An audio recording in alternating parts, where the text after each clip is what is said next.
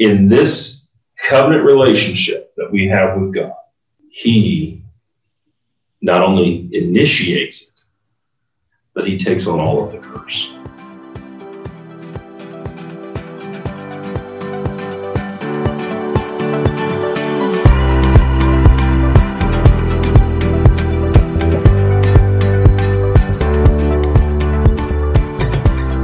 I want to welcome you to From the Classroom of Heidelberg Theological Seminary, and I'm Dr. J.P. Mosley. I teach biblical studies, systematic theology here at the seminary, as well as registrar and academic dean. And with me again is Dr. Maynard Kerner, president of the seminary, and teaches within the training for ministry, oversees the work in the Philippines, our students in the Philippines, and then as we had a plug in the last week's podcast, coming this week's, soon to be Africa and beyond.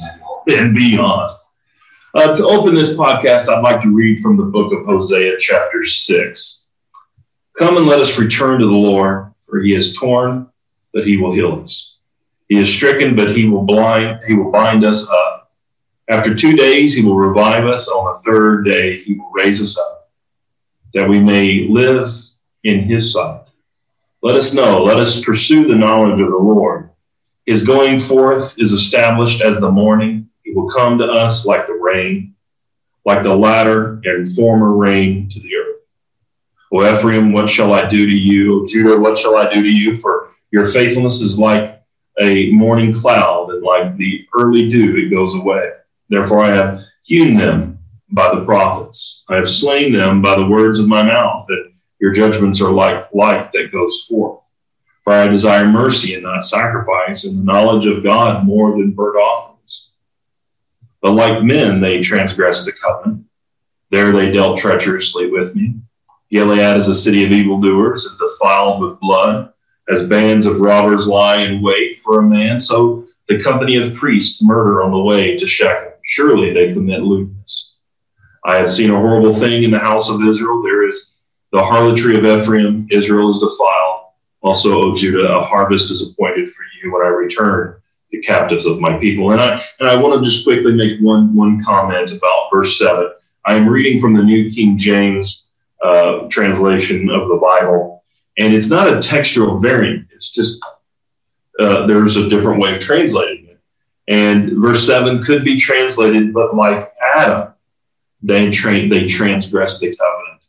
There they dealt treacherously with me. They're like Adam. They transgressed the covenant. And that's pretty significant, because the subject matter for today's podcast is, last week we said, yes, it is a covenant. That what we see is a covenant. But the word covenant is not used there. It is used with Abraham. It is used with Moses. It's used in other places. But then we see it here now, rightly translated, I would argue, rightly translated, but like Adam, they transgressed my covenant. So here's a passage that's saying it seems Adam was in covenant relationship. The issue of whether the covenant was, let me step back just for the sake of discussion here. The relationship that God established with Adam, and clearly we can't deny the fact that God came to Adam and said, okay, now I've created you, and here's some things I'm requesting. You're going to dress and keep the garden, and so on. And so there is requirements that are set before Adam, particularly, do not eat of the fruit of the tree of the tree of the knowledge of good and evil. Is that a covenant? Well, the word covenant is not used there. But we will find in a number of places of Scripture, and I'm not prepared to reference all of them at this moment, but throughout the Scripture where there is covenant language, not all of the aspects of covenant are always mentioned. Right. So the covenant is there. And the point is that if it is a relationship that reflects covenantal relationship between God and man, then it's a covenant, whether the word covenant is used or not. And so there's no reason to say there is no covenant. The reference in Hosea here might very well be supportive of that notion that it is that what God had set up with Adam and made clear to Adam was a covenant relationship. I would go further to say that the very understanding of God is that God is a God of covenant. God makes covenant. That's how he has a covenant with we speak about the covenant of peace. There's a covenant between God the Father, God the Son, God the Holy Spirit. That is who God is. He's a God of covenant making. And then and he makes covenant with Adam. Well, the thing is, as you said, I heard it too. Looks like a duck, quacks like a duck, smells like a duck, lays eggs like a duck. But when you cook it, it tastes like a chicken. No, it's a duck. It's a duck, that's right. And that's really what we see there in the early chapters of Genesis. Let me see what you think about this. I heard one author one time say, if we could simply understand covenant as God entering into a relationship with a person, and it's a friendly type of relationship, one that God starts and God wants to be in that relationship. Is that a proper way of saying that's what really a covenant is about? Instead of just saying, okay, a covenant has to be that, it has to do like this. Because then we can understand how, and what he's trying to get at, what this particular author was trying to get at, is how the ancients, meaning the Old Testament, understood covenant in such a broad way, because they understood marriage to be a covenant. They understood business contracts being a covenant. Well, we see that in Genesis with Isaac and the people in the land. They entered into a contract, a covenant together. But then it has religious connotations too, with things like Abraham and circumcision. Well, I don't think I have a problem with the idea of, in the very beginning way, to talk about covenant in terms of God establishing or entering into a relationship with man. It is that. Normally, covenants would also have with them stipulations, promises, and threats. Not every covenant has all of the same aspects of it. Those are covenantal aspects. The marriage covenant definitely has some. It has. We'll have to say it. If you don't think it does, you will find out soon. That's right. Covenants have signs, but not all the covenants are their signs as dominant as others. That's right. But what we do see in the covenant of works, or the covenant in creation there in Genesis, is that God does give stipulations. Obey me and you will have life. You will be confirmed in life. Disobey and you shall die. Those are very clear stipulations. Well, and I think if you think about, let's say the contract between employee and employer. There's stipulations there. You do your work, you'll get paid. You fail to do your work, you'll get fired. The same is true even with the contract between government and citizen. There are stipulations there. There's even, I believe, stipulations with a marriage. Sure.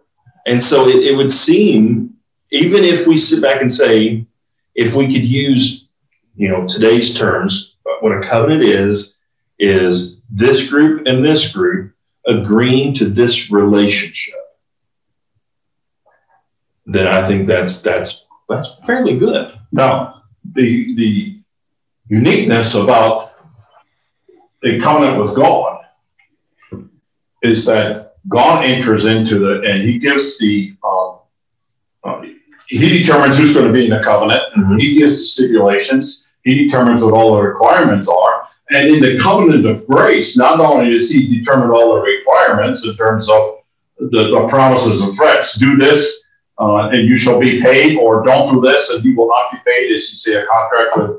I talk with young people about they agree to mow their neighbor's lawn. Yep. They're going to get paid. If they don't, they won't get paid, etc. Yep. God promises in the covenant of grace that when I don't get paid, he's going to take care of it. Mm-hmm. So he fulfills the stipulations. So in what sense can there be a covenant breaker?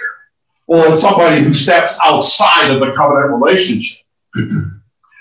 Israel is given all kinds of laws, not so that they have a way of keeping the covenant. God keeps the covenant for them. But they're living according to God's direction for life ultimately has implications as to whether someone has left completely. You mentioned the marriage covenant. Mm-hmm. If you enter a covenant with your wife but you never see her, pretty soon there's no marriage. Right. It's not that you have not met all of the precise stipulations, but you stepped outside of the marriage. That's what covenant breaking is about. That's right. One of besides what Christ does at the cross, where a new covenant is cut, one of the best pictures of a cutting of a covenant in the Bible that I can think of is Genesis 15, of course. And it very, very real too. He cuts those animals. There's the blood path, very graphic, very graphic. And I mean, he's fighting off buzzards. And it seems like this has happened all day because the buzzards have been attracted. Right. It reminds me of a baseball game my kids were playing. They were so stand still, the buzzards started circling over the top. That was a couple of weeks ago. True story. But here is what's happening in 15. And because you asked, well, who's the covenant breaker? Because now we're talking about covenant of grace. It's covenant breaker in the covenant of grace. Well, I think Genesis 15 gives us the answer. Because when it's time for God and Abram to walk down that blood path, what does God do to Abram? He knocks him out. He does not allow Abram to walk. Abram doesn't walk between those paths. God walks it twice. So he takes the curse of Abraham's failing to keep a covenant on himself. It's beautiful. God knew. It's a fantastic picture. God knew. And that's why the cross is so important at that moment. We brought up active obedience last week. Here it is again. Even in Genesis 15, we're seeing the reality that God knew. The next chapter, here comes Hagar. It's the next chapter, Abram. You don't get far, and all of a sudden Sarah has a bright idea. Well, why don't you have my maid over here? Why don't you have her, and we'll have a child through her? Okay. I think of Abram at that moment as a typical millennial. I'm a millennial, but I'm not a typical. But Abraham's like, well, okay. And then all of a sudden, well, it was your idea. Now, he doesn't say, right? But it's the next chapter. We already see Abram breaking covenant with Sarai, breaking covenant with God. There's a lot of little interesting things that go on. And we could talk about at length. But the issue is God knew Abram couldn't keep it. And I think the same is true when there's the establishment of the covenant of Israel at Mount Sinai. God knew Israel couldn't keep it. And that's why there's the blood path there too. That's why God says, I'm going to do this. So when you come into the land, I'm going to be the one to do X, Y, and Z. God's telling them, this is what I'm going to do. And then when you get into Deuteronomy, look, your shoes haven't worn out. Your clothes don't have holes in them. 40 years you've been wondering. God's taken care of you for these 40 years. He's got you. That gets back to the perseverance of saints that we talked about last week. It is that important to get this doctrine of covenant, both of works and of grace, to properly understand the fact that in this covenant relationship that we have with God, he not only initiates it, but he takes on all of the curse. I just love the way that is pictured for us in the first chapter of Joshua. God encourages Joshua. Joshua is about to take on, as the leader of the army of Israel, they're about to take on an impossible task. Mm-hmm. They're a rabble. They have no biblical training. They're going to enter into a land of very established, powerful nations. Yeah. And God encourages Joshua and says, be courageous. Oh, yeah. You got to be strong. You got to be a powerful man. And he says, and by the way, I'm going to give it to you. Yeah. Yes. Isn't that something? Yeah. If you're about to do something and somebody else comes along and says, I'm going to give it to you, we're probably going to sit back and be lazy and say, I don't have to do anything. It's like, you know the end result of the College World Series. Yeah. Go out there, play hard, but I'm going to get the win for you. Wait, what? Do I still have to go out there and play, right? Yes. So there you see the covenant of grace that God brought children of Israel into the promised land, which is a picture of heaven. That's right. And yet God at the same time says, you are not couch potatoes. Mm-hmm. You're not puppets on the string. Mm-hmm. You demonstrate your faith in your position in the covenant. And eventually, when they, with their life, demonstrated that they had turned away from God, yes, that covenant relationship is ended because it wasn't really with them. They weren't in the covenant. It's not that they didn't keep the law well enough. They're not keeping the law demonstrated what their relationship, their faith with God really was. The moment they started doing whatever was right in their own eyes, right, showed they weren't in it. It's a fine line to distinguish between our moral life in terms of doing something which helps my stand with God, mm-hmm.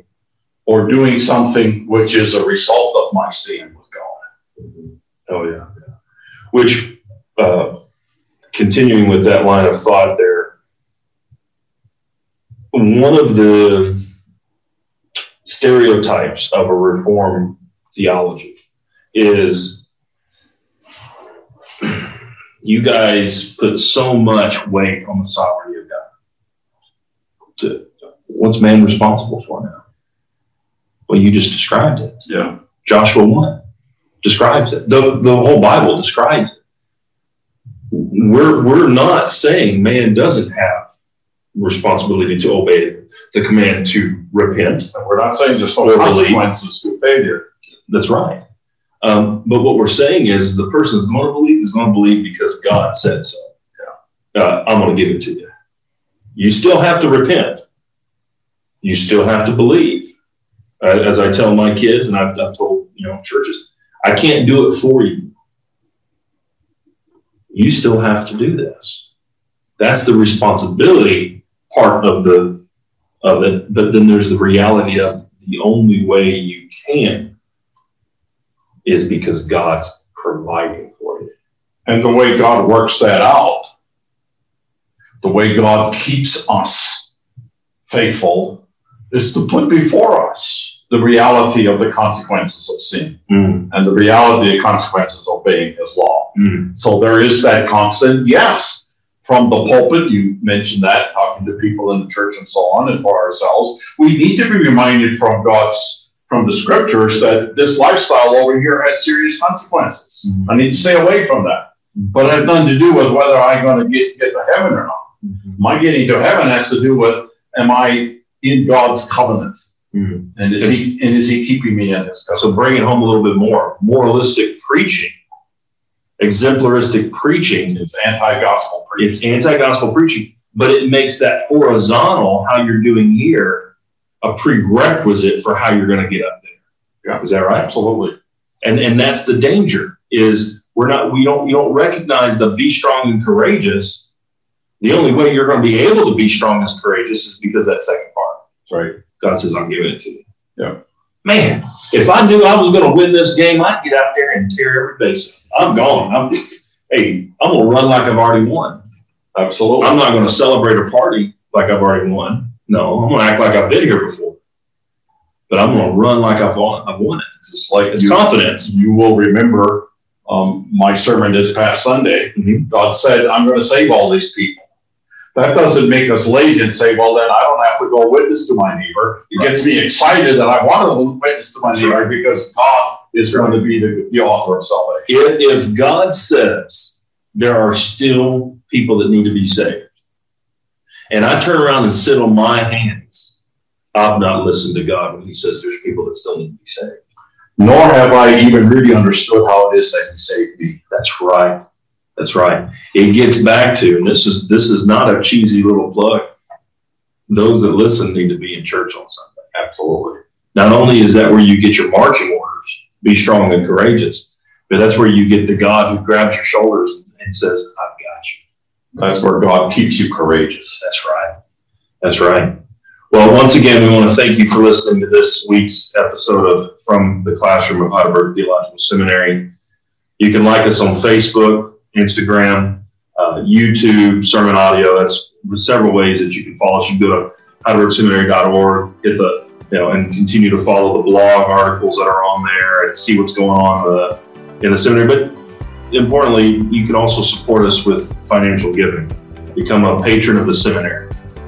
Various ways to do that, and one of those ways is to go to the website there and follow the support us. We thank you for listening, and we'll talk to you again next week.